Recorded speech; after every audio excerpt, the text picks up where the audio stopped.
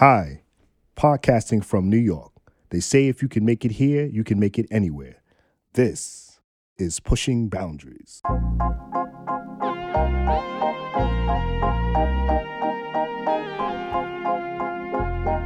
Most of today's commentary on complex social issues is binary, unproductive, and flat out lazy.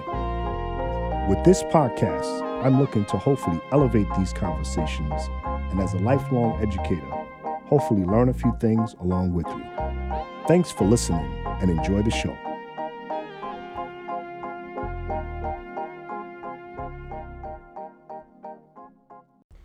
Welcome to another episode of Pushing Boundaries. The topic for today is virtual schools. I want to say happy holidays, Merry Christmas, Happy New Year. Great to be back in the new year, 2021. So with the topic today about virtual schools, there are a lot of issues here. Not issues, I say challenges, right? It's glass half full. Coming from out of New York City, we have some challenges, and all of the major cities are going to have the same challenges. You know, some of the positives is that we have a vaccine that's now out, and people are being vaccinated, and that's growing across the country. But the only concern with the vaccination is the vaccination a cure all? Are we going to have to continue to wear masks and socially distance? And I'm thinking that the answer to that is yes.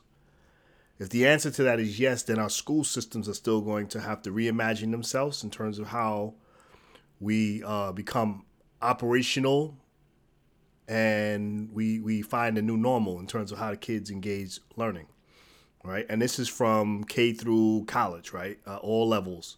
Because, you know, one of the things that we depended on before the pandemic is being able to serve large amounts of people in small spaces that may be separated by a certain containment, but it's a lot of people entering small spaces to get some sort of knowledge, right? And with the pandemic saying this is unacceptable in terms of, you know, proximity to other people, we're going to have some challenges in terms of how kids learn and how adults learn going forward. You know, in New York City, you have a density issue in terms of, you know, when you get on the train, it's crowded, you know, and I'm telling you, it's crowded to the fact that you can be pasted against a subway door. You know, it's crowded to the point that the platforms are fully crowded to the point that you are standing near the yellow line, which is the edge of the platform before the train arrives. It's crowded to the point that sometimes you can't even get on a single train because it's just already crowded from a prior stops. It's crowded in terms of when you go into school buildings, you have school buildings that have anywhere from 5,000 students in the building, and it's extremely tight in the hallways in terms of how kids move. We're talking about anywhere from in a high school 34 kids in a classroom to an elementary school 25, and to a college classroom to 25, right? And so, and if, in the college classroom, if you're talking about science classrooms and your large lecture halls, you're talking about 600 people in a single room. This right now is not an option, and it may not be an option for another year. So how do we reimagine schools or create virtual schools or remote platforms that can address the blended learning, the remote learning, and become actually virtual, right? And schools without walls, essentially in a real way, schools without walls. Now that concept does exist right now, the school without walls, and it's a different concept. It's more of like a large space where you can have multiple instructors in one space, an open room, and they're dealing with various different content. And you can look around the room, you can see everybody learning, and with different focus areas. That's the classroom without walls. But in this case, it's even taking it further, classroom without walls, or a classroom that doesn't exist in any facility or any standard structure or any brick and mortar. It becomes a virtual school. A school that happens anywhere, anytime, right?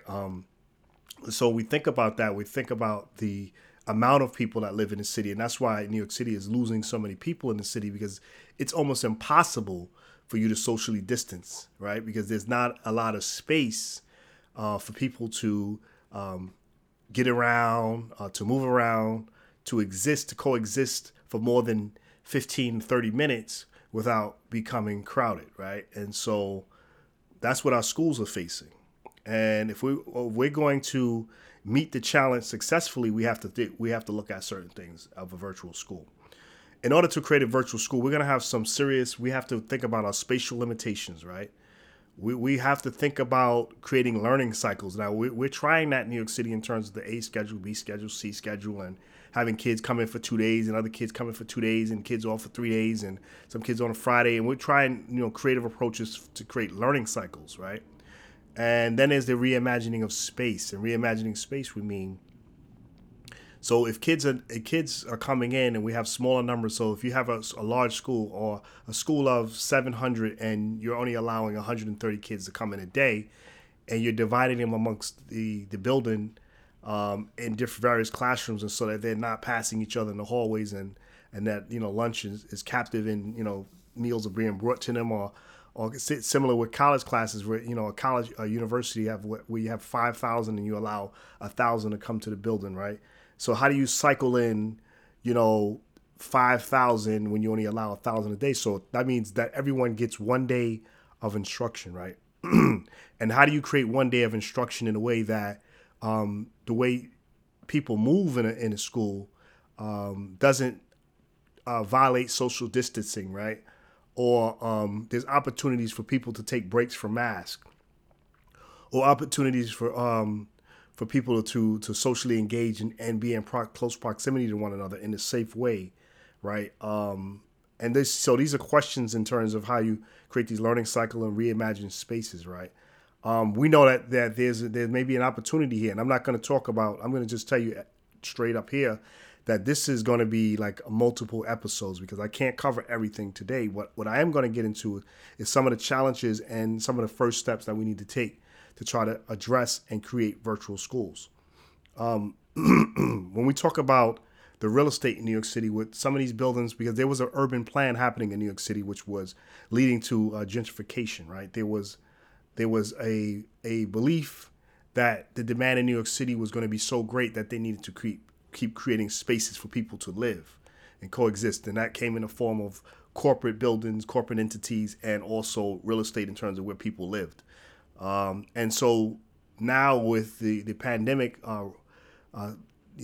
side tracking that plan, that urban plan, we're going to have many empty spaces in corporate facilities, and we also have them in schools.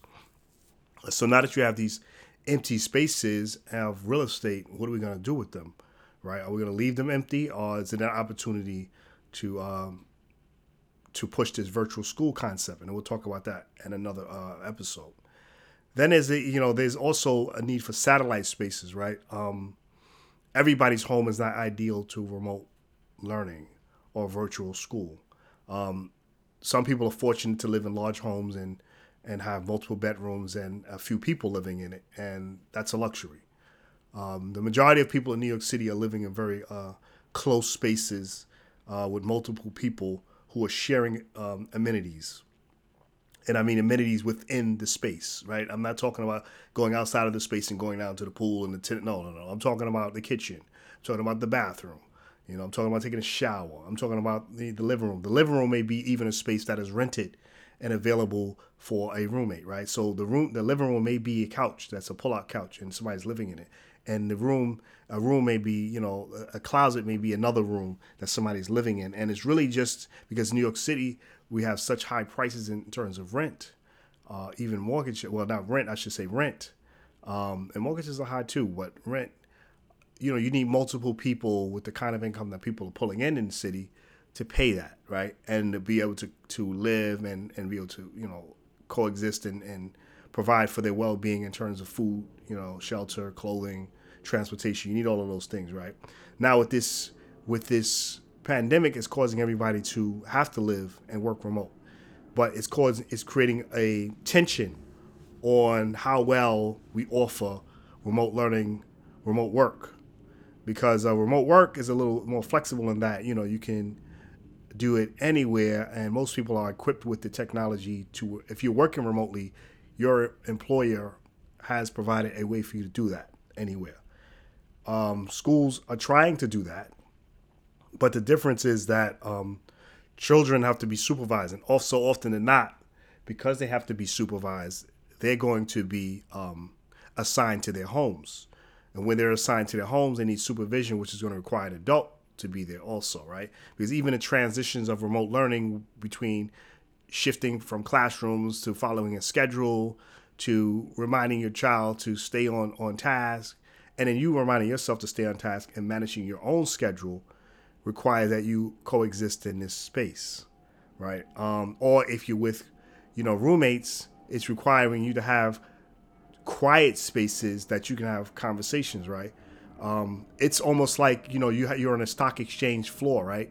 On a trading floor in your home, right? Because everybody is talking on Zoom or having a virtual meeting, and there's constant chatter going on, and the exclamations and excitement and ups and highs and lows, and that's happening all at once, which is distracting when you're trying to carry out your business. And maybe this is not some of the conventional forms that are conventional ways that you've had or handled business previously. So we need satellite spaces. We need spaces, and some people are coming up with these ideas where they have storefronts and they rent out spaces that you can come in and you can work for the day. Some people have gone to gyms and sat in lounge areas, and so that, some people are sitting outside when it was warm. You can sit outside and you can host your meetings outside, or you can find other platforms or other environments to do that. It's very difficult now with the restaurant. What's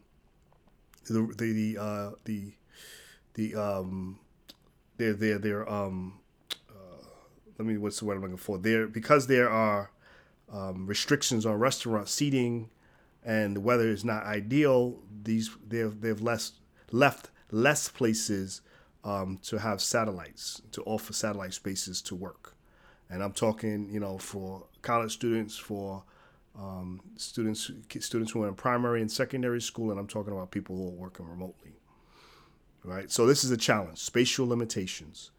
Number 2, accessible experts. Right, accessible experts, and so teachers, because remote learning has put a different strain on schools and colleges, there are more students having to deal with one teacher, right? It used to be, when you walk into a brick and mortar that you'd have a schedule, right? And these students would be clustered into, components or times of day, right? And that's how you kind of filter the amount of students or the demand on a single teacher.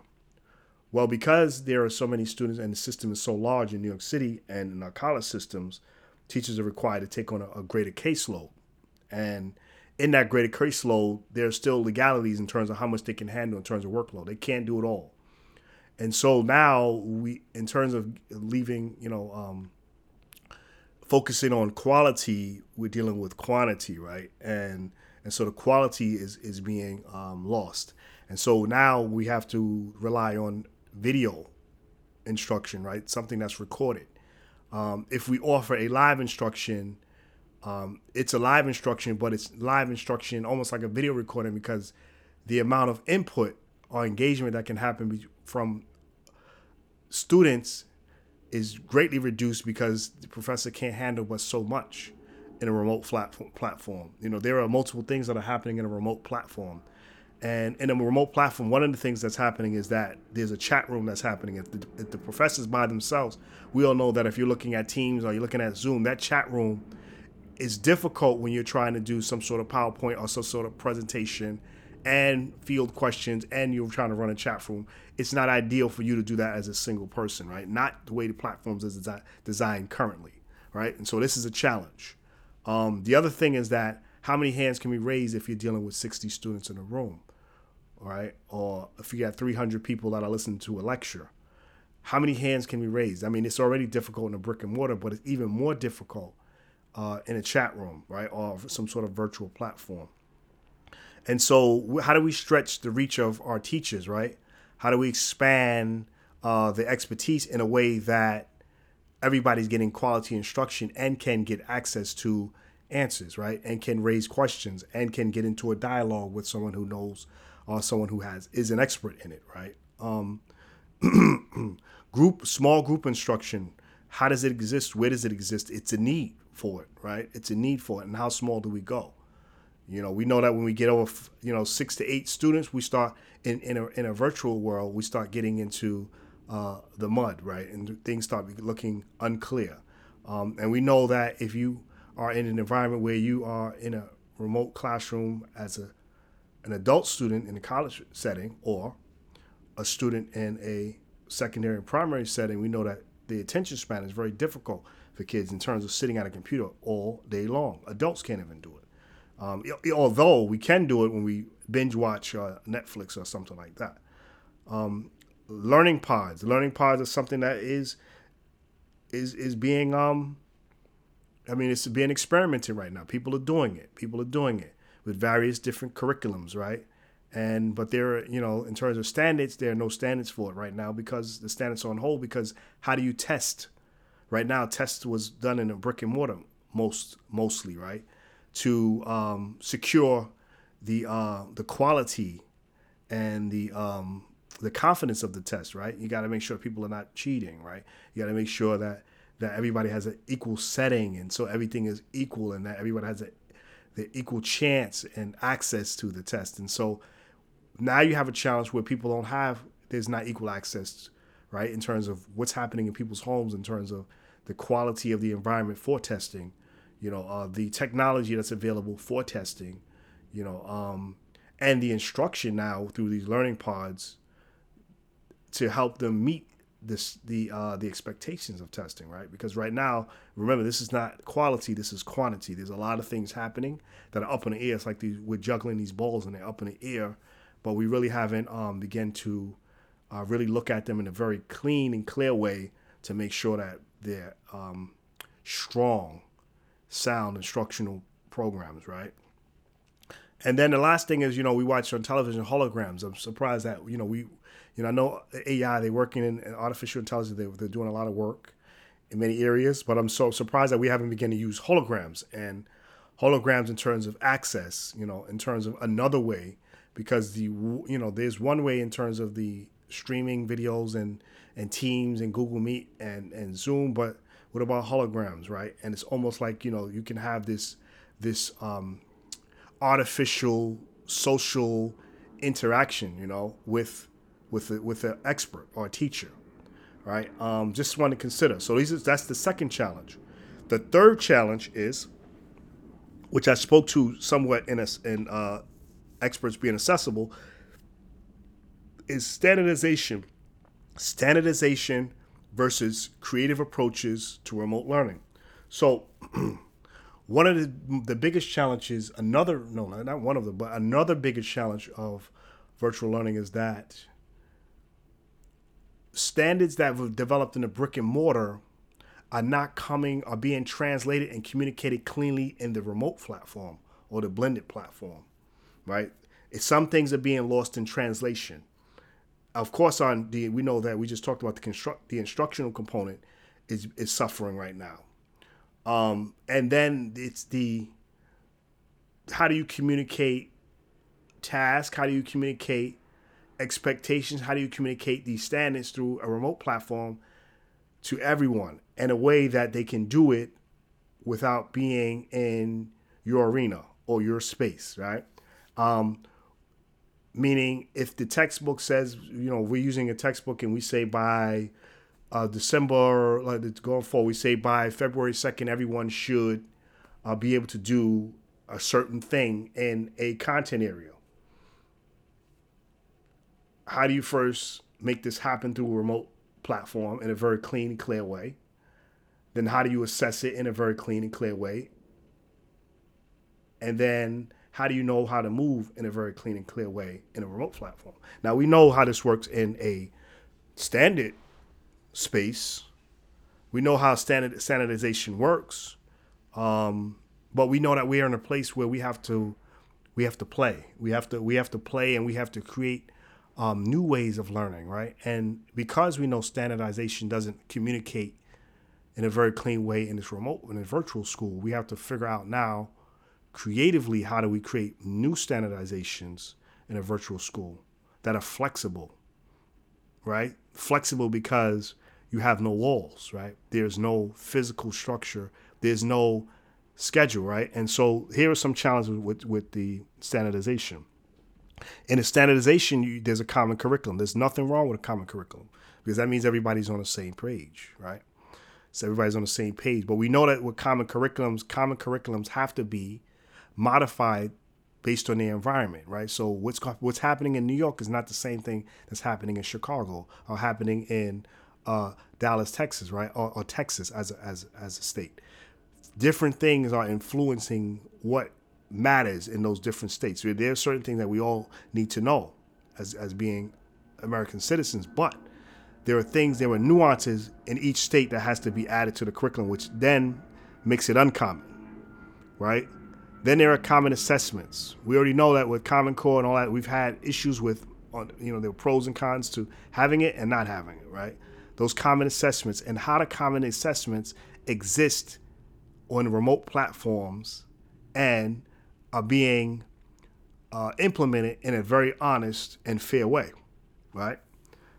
Because we haven't, and this tells you a lot because SATs, ACTs, and any exam that you had to walk into a room to take or state licensing exams have been suspended or waived because we can't protect the quality, the integrity of the exam, right?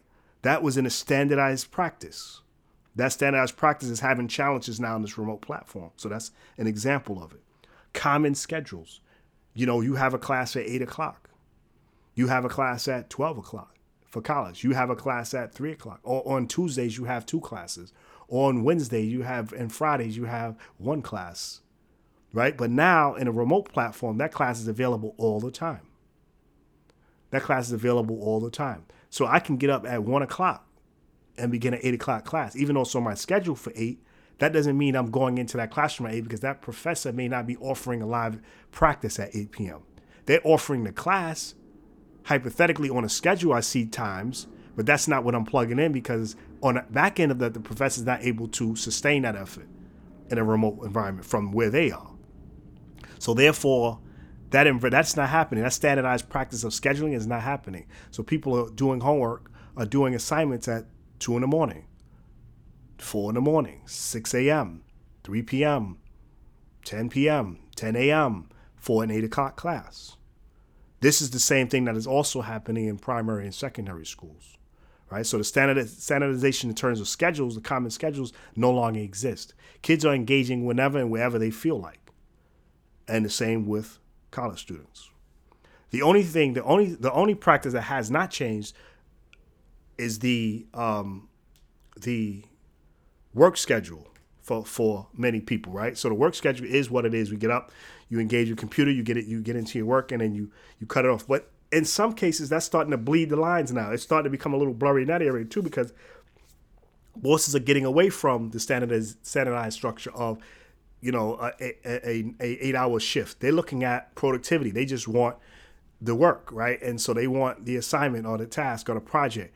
And so whenever you do it is on you. They have it now. What they're doing now is they have a check-in. You check in with me. We're going to have a meeting on Monday. We're going to follow up on what everybody's been doing. We're going to share out and things like that. So that's different. So that's causing a bleeding in terms of where people are doing their work now. And so now there's blurred lines in terms of what's work time versus what's family time, right? So that's one of the challenges with the matriculation of standardized practices or common practices into a virtual or remote platform, right? So, and then there's the other thing. There's questions about promotion driven by biology, right? Does it work in a remote platform? If I'm of a certain age and I'm 10, 12, and I've mastered a task or an assignment, or I can handle algebra, and I'm 10 years old and I'm able to do it because I've mastered all of the other mathematical concepts and I can do algebra. Where am I in this work? Am I in a holding pattern because I have to spend a certain amount of days in a content area or a subject of study in order to reach promotion, right? Because what people may not know is that in colleges and also primary, secondary school, there's something called seat time.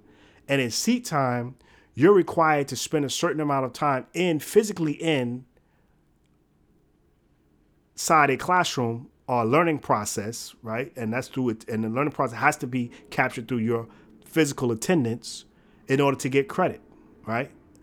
Now, with the remote platform and it being more fluid, a student can spend one day, a week's worth can spend that, instead of taking a class for 5 hours in 5 days, right? So 5 hours in 5 days, an hour per day, they can do 5 hours in one day for that class in a virtual learning platform.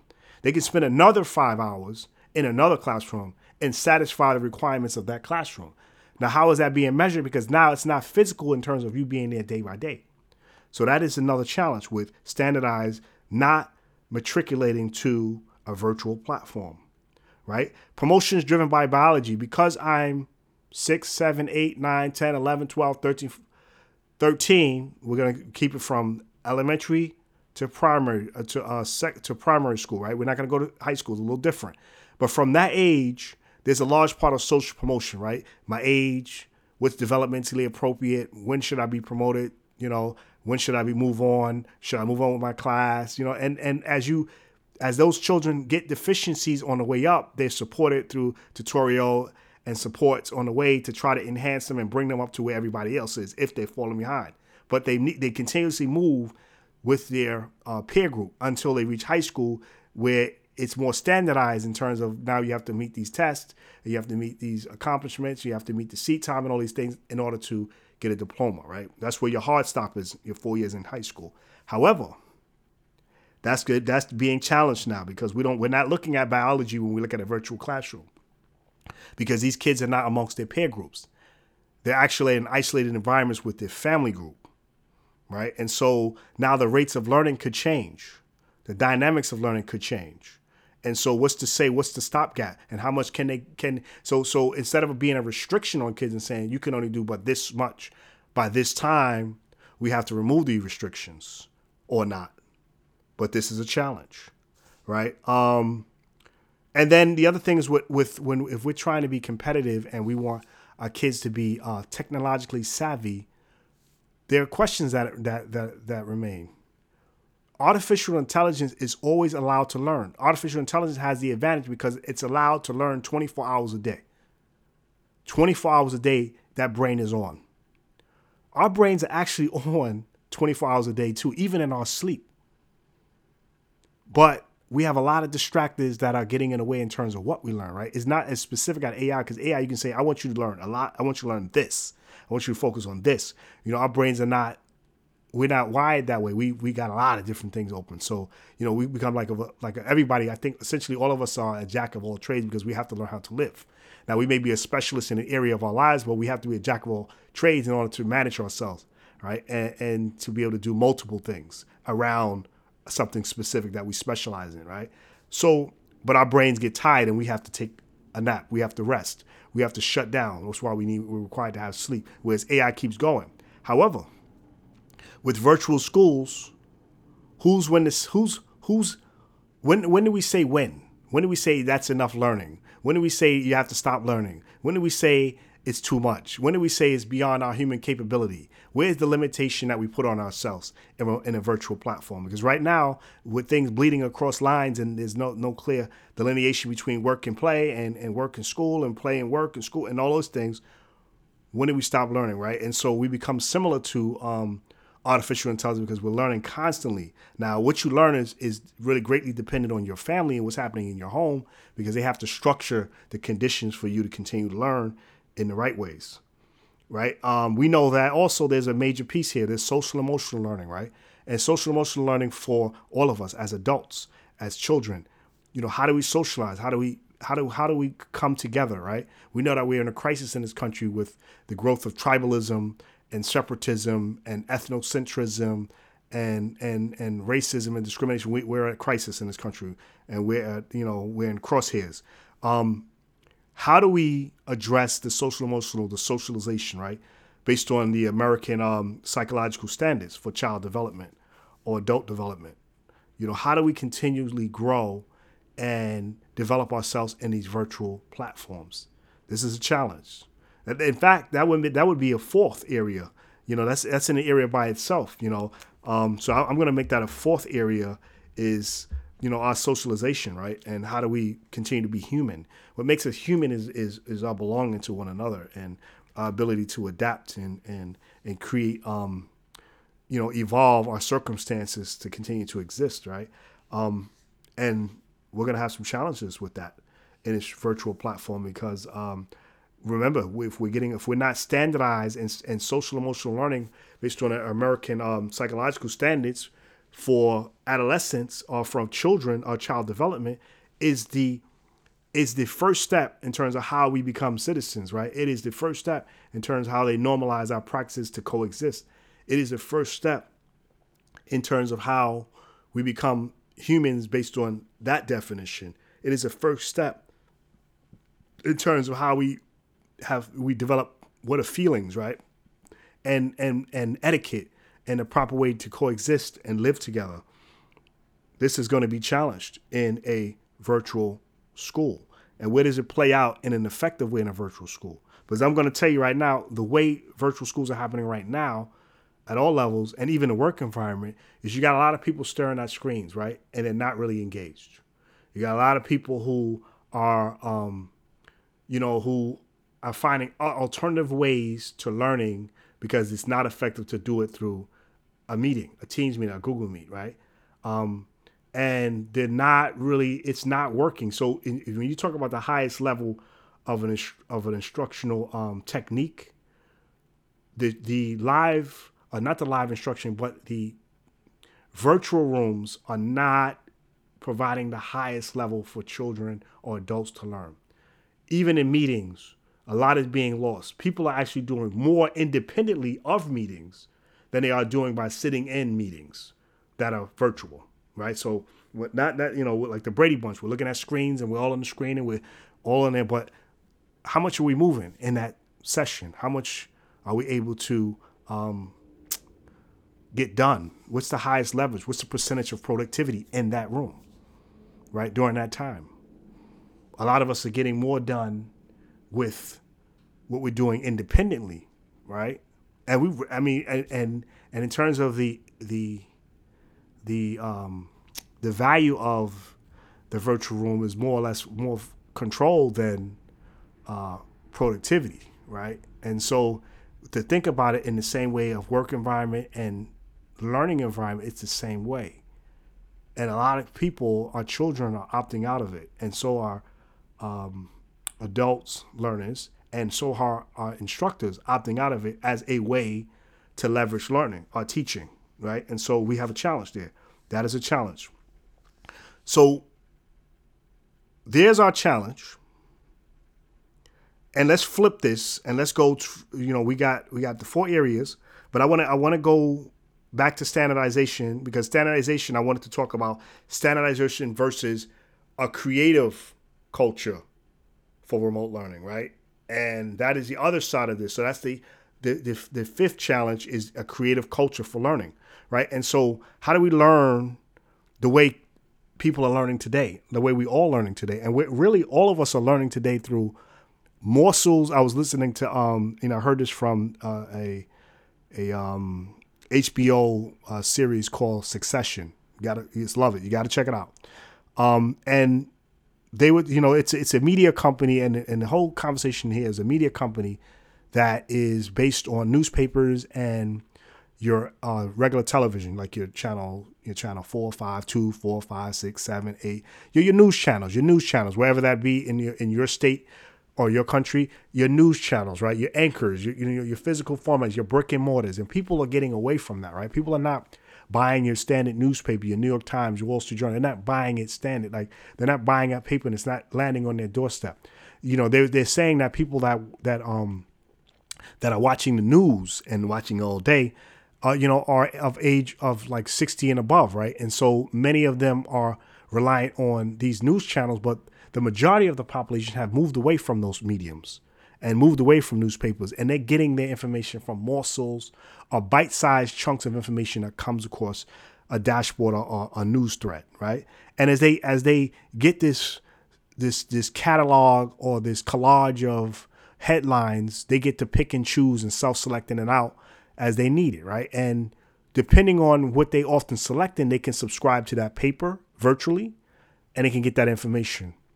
Some people have subscribed and some people haven't. Some people continuously, are looking through the news thread, which can be a composition of the internet or formerly newspapers or other mediums, podcasts, other mediums to get their collection of information. And that's how they're getting their news. And so people are beginning to, and I talked about this in an episode earlier about, censorship, right? And about people wanting to get away from censorship from the internet. The internet, because the internet, we know the internet compiles all of the data about us, and then they keep us in a lane or a pathway for what they think we want. And that depends on the day for us, because we are humans. We want to think flexibly, right? We have patterns and routines, yes, but sometimes we want new things.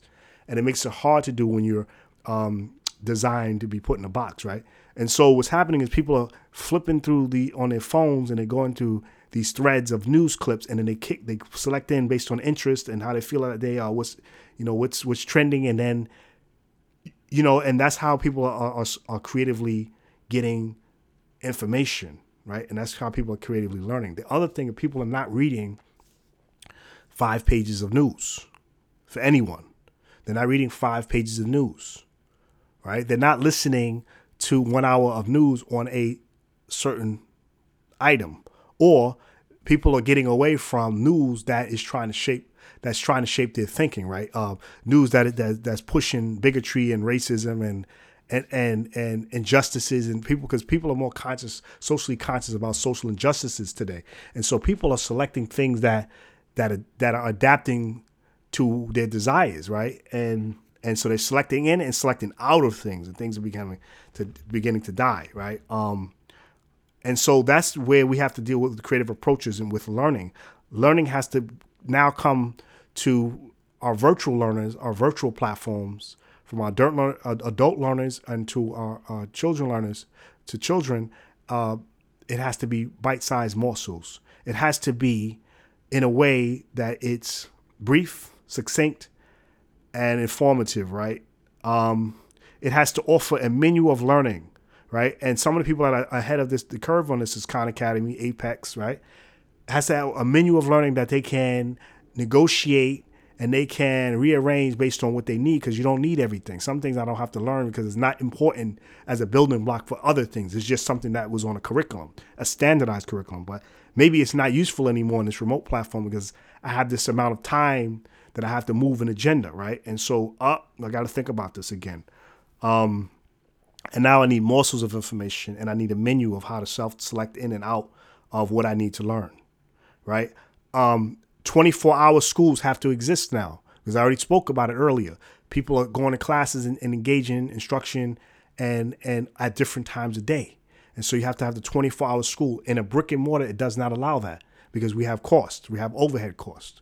And it's not allowing that. But outside of a brick and mortar, and companies are realizing this, outside of a brick and mortar, there's a huge expense cut for having people use their own energy, right, to produce, right? And so there's a and we're gonna have to probably negotiate that at a later time when you work from home and you're not in their shelter, like maybe it has to be some sort of credit to you using electricity and creating the comforts that you need to work, air conditioning, heat, and things like that during the day.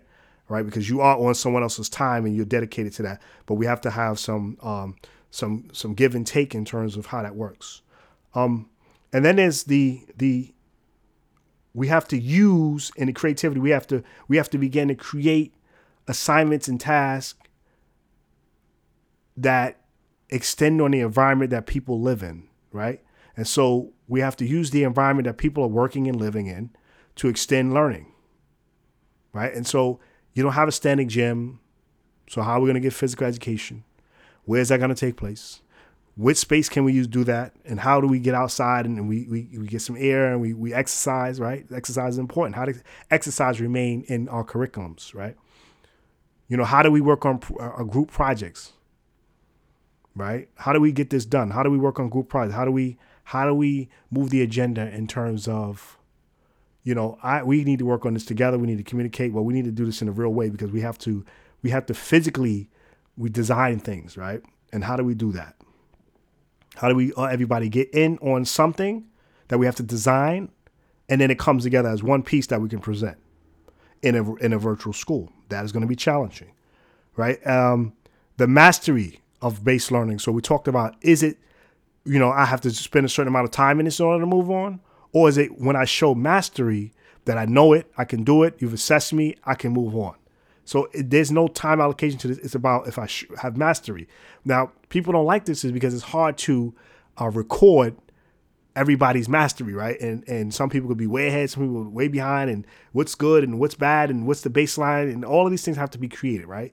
And if somebody's way ahead, and so you get it, and this is what I like about many Caribbean countries is that when they go to school, they go as far as they want to go, right? And they're so far advanced in terms of our American schools, in so many different ways, and because they if they can learn it, they give it to them. If they can learn it, they give it to them. They don't hold them back, and they don't take the biology and then put it on, or place that on learning as a limitation on learning, right? Your biology is your biology. You may be small, you may be little, you may be immature, but if you can learn this, I'm going to let you keep learning it, right? And so we have to look at that in a virtual school. What about the biology? Promotions driven by biology. And so we have a situation where we have to learn also, we have to think about learning. We have to look at Google, right? We have to look at, places like Amazon. We have to look at places like Facebook, right? This is the new world, right? And we have to learn through resolving problems, right? Making it better, improving on something that we've already had. And how are we learning that in our standard structure, the brick and mortar? It's almost like a dead zone where our learning is limited and we have to stay in a structure. But, as we know in this remote platform, this virtual learning, there is no structure. Right now, the sky's the limit in terms of creativity, if you keep your mind, if you push your mind there, in terms of what you can do and how you change your life and how you live. And how do you build structures and rethink things, and how, and this is one of the things that schools are struggling with, again, adult learners and adolescents and children are struggling with, is how to, learn in these new structures, right? And what I mean by that is, how do we creatively problem solve in places that are internally our environment and without some sort of direct coaching, right? How do we problem solve or create tasks or structures that are going to ask us to apply mathematical concepts, scientific concepts, historical concepts in a way that we can make meaning of that through our own creative approaches inside of our own homes or inside of our learning environments, right? How do we apply those concepts through conversation other than Teams, Google Meet, and Zoom, right? And how do we make it intentional, right? Through tech mediums, because we know that if you are really a social media user, we're so far ahead of Teams. We're so far beyond Zoom. We're so far beyond Google Meets in terms of Instagram Live, into the Facebook Live. There are so many mediums, TikTok, so many mediums in terms of the way we communicate our ideas in very different ways, in very unique ways. And those are the conversations that many of us are having that make sense. And so the other way is kind of like trying to standardize practices, but it's kind of an impediment, right? And so how do we begin to maybe infuse both? Or how do we begin to allow for more opportunities for the more creative approaches, right? So that concludes this episode of Virtual Schools. This is episode 1, and we talked about 5 challenges. I'm not going to give any solutions today, but in the next episode, we'll begin to talk about some of maybe the approaches that we can use to address some of these challenges. Thanks for listening to Pushing Boundaries. Once again, my name is Sharif Rucker. If you've enjoyed the podcast, please do me a favor by commenting, subscribing, and sharing this podcast with everyone you know. All of these things are free and take very little effort, but would mean the world to me. Thanks again, and stay tuned.